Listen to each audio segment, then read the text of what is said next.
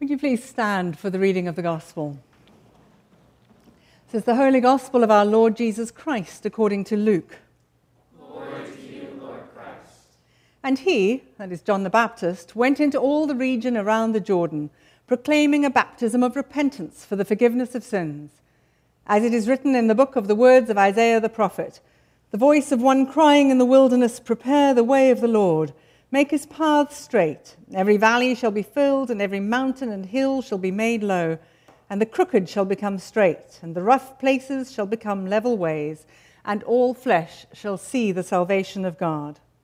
The Gospel of the Lord. Praise to you, Lord Christ. Please have a seat.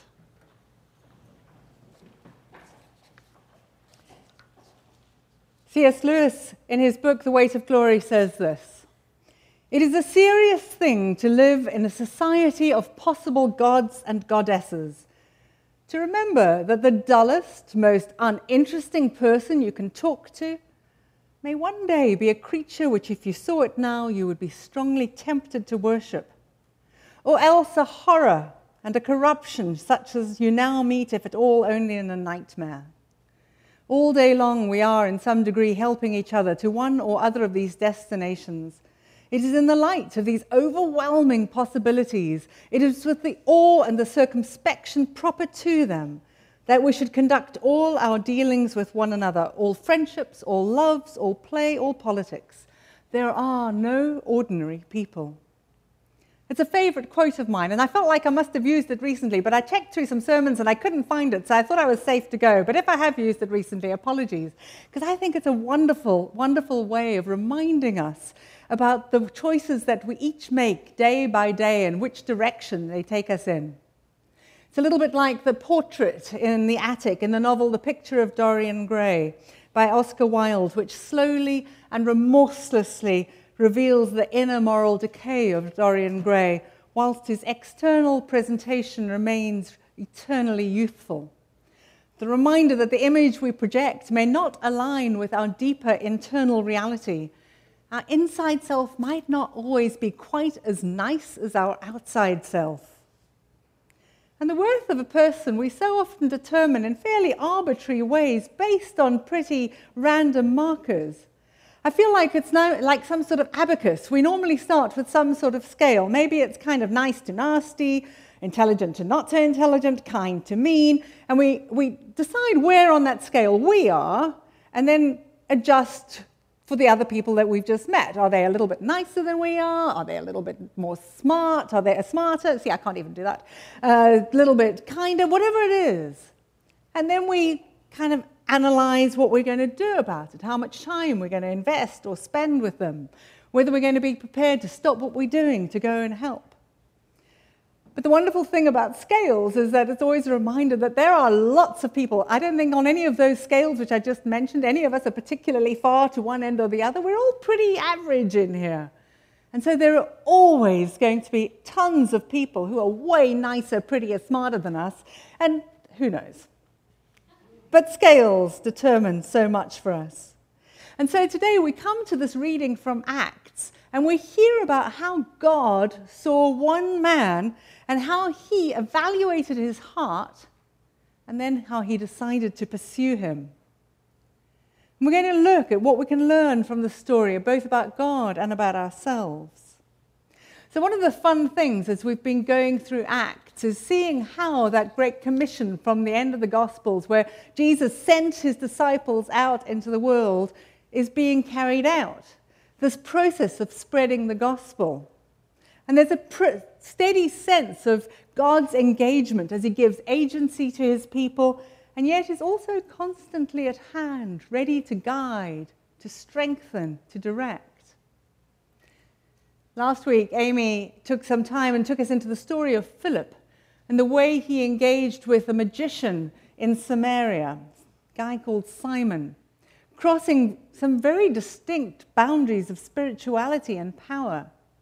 And she told us how later even the disciples, the apostles Peter and John, got involved in his story. So this Philip that we're hearing about in Acts 8 is one of the 7 deacons whom we saw appointed in Acts 6 alongside Stephen. Stephen, of course, was martyred fairly early on. But these deacons were Greek converts whose first duty had been to sort out the meals for the Greek widows. They were kind of organizing the outreach activities of the early church. So it's quite interesting seeing how Philip is developing in his ministry, because now he's preaching and teaching and casting out demons. Last week we read in verse 5, Philip went down to the city of Samaria and proclaimed to them the Christ. And the crowds with one accord paid attention to what was being said by Philip when they heard him and saw the signs that he did. For unclean spirits, crying out with a loud voice, came out of many who had them, and many who were paralyzed or lame were healed. So there was much joy in that city. Philip clearly has developed a thriving ministry in Samaria. Amazing things are happening. And so when we get to Acts 8, verse 26, we've got an angel turning up. And it says, "Now an angel of the Lord said to Philip, 'Rise and go toward the south, to the road that goes down from Jerusalem to Gaza. This is a desert place.' And Philip rose and went." Philip gets told to turn away from all this fun stuff that he's involved with in Samaria to go to a desert. He isn't told why, he's not told how, he's not forewarned as to what his purpose is when he gets there. But there must have been something about the way that the angel told him that he didn't hesitate, and he went. But I wonder if he was curious as he was going, kind of going, well, this must be something really good because stuff's really happening in Samaria, so maybe this is going to be even better. Or was he kind of irritated, sort of thinking, boy, this so wrecks my preaching schedule. I've got all these things I have to do. I've got a vestry to appoint. All the things of an early church. I wonder if he felt a little frustrated as well at the fact that God was messing with him like this. How on earth was he going to fit in all his pastoral visitations? But the angel is quite clear, go south. Deliberate, clear instruction.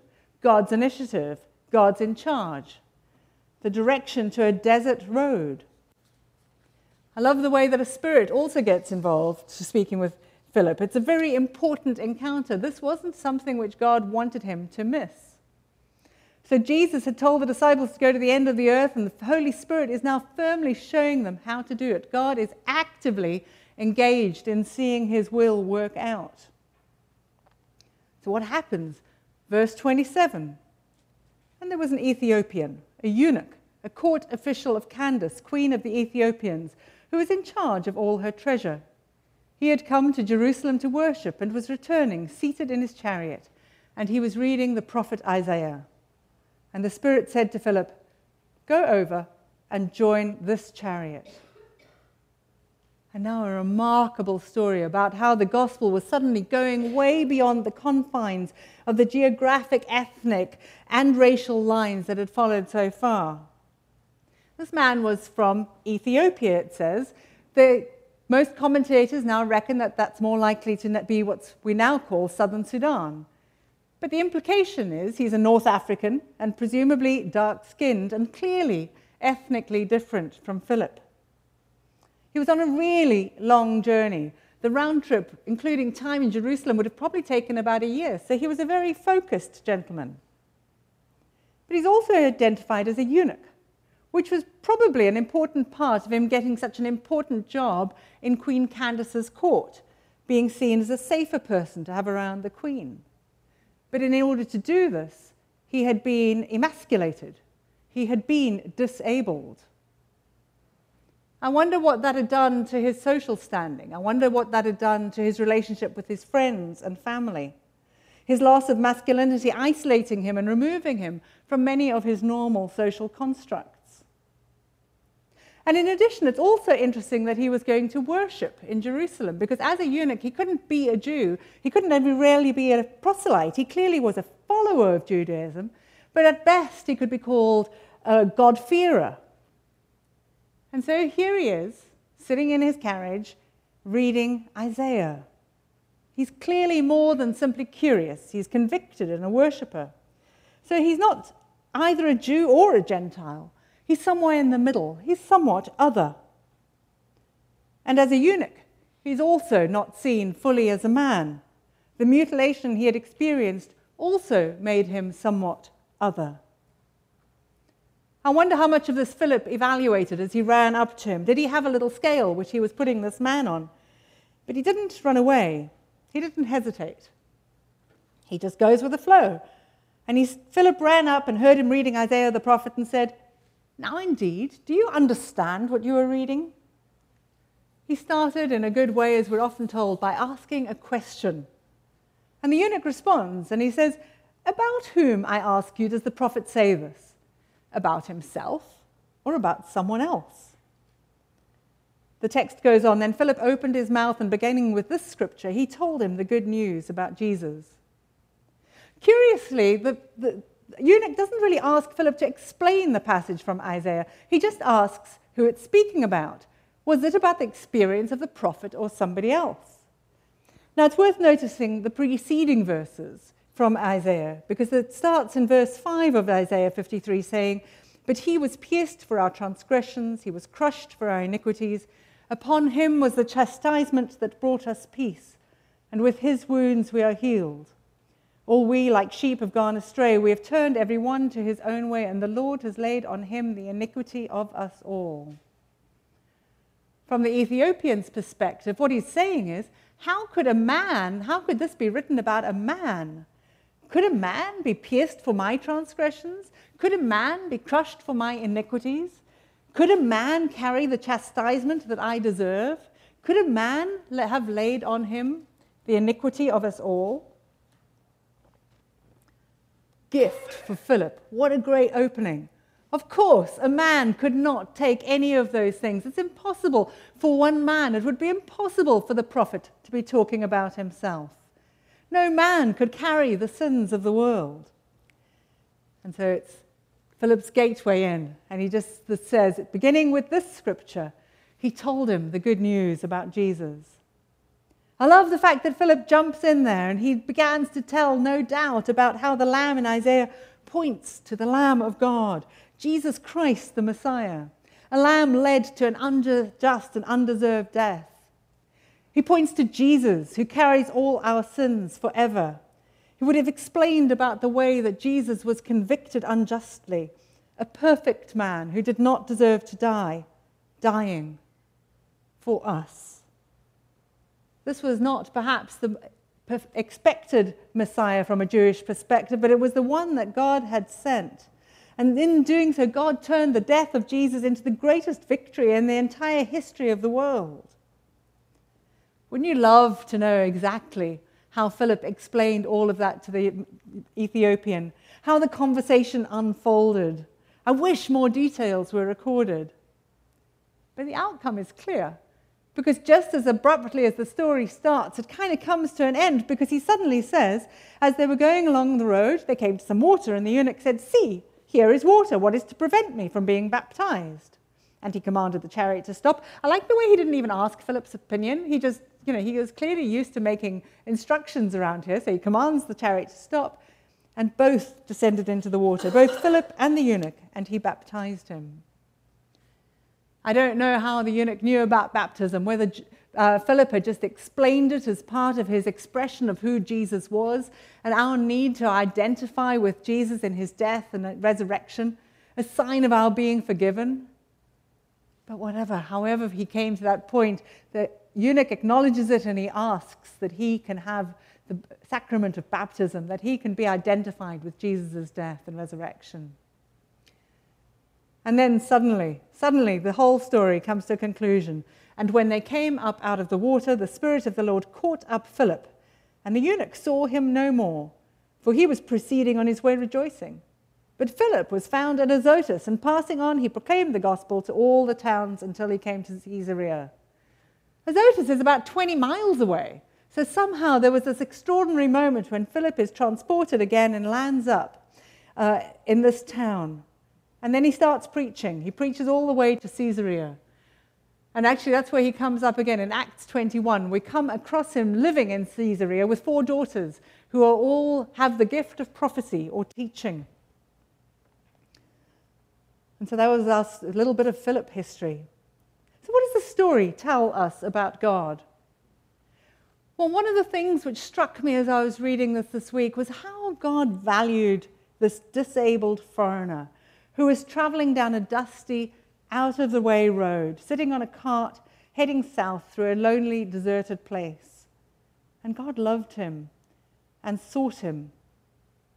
And it reminded me of how much each of us is beloved, so precious, so loved by the Lord of the universe, the Creator, the one who was before and comes after, beloved by the one who became incarnate so that we can feel and touch and know him. God who shows us through Jesus that he longs to be in relationship with us. And this conundrum of our own belovedness is sometimes easy to believe and sometimes so baffling and hard. But God goes to quite extraordinary lengths to reach this man. And equally, it reminds us how God uses us to reach the people he loves. Philip paid attention to the message he was given. He didn't hesitate. He didn't turn away. He didn't say no. He didn't even question. I love the fact that it's not the angel who speaks to the eunuch. He instructs Philip to do it. It's not even the Holy Spirit who speaks to the eunuch. He tells Philip to do it, to use his earthly understanding and wisdom to respond to the questions which the man had. God isn't going to frighten us ever into belief or scare us into following him. He uses very ordinary people to explain the gospel. People who look just like everybody else. Average people, like you and like me. I also actually really like the fact that the passage doesn't go on to say that this gentleman became the evangelist for all of North Africa. I suspect most Ethiopians you meet today will say that Christianity in Ethiopia comes from him, but it doesn't record that in Acts. And I like that. The story's just about this man. And I think what's great about this is that Philip took the eunuch on his own terms. He didn't actually evaluate the man before him. He didn't evaluate his ethnicity, his vocational calling, or his sexuality. He just made himself available and answered the man's questions, even though the man was somewhat other. And sometimes we see and react to the otherness of other people. And while, if we're honest, sometimes we react to our otherness too. Sometimes we feel other because of our ethnicity. Sometimes I feel a bit strange being British amongst a lot of Americans. Sometimes I just never get sports references because I'm not sporty.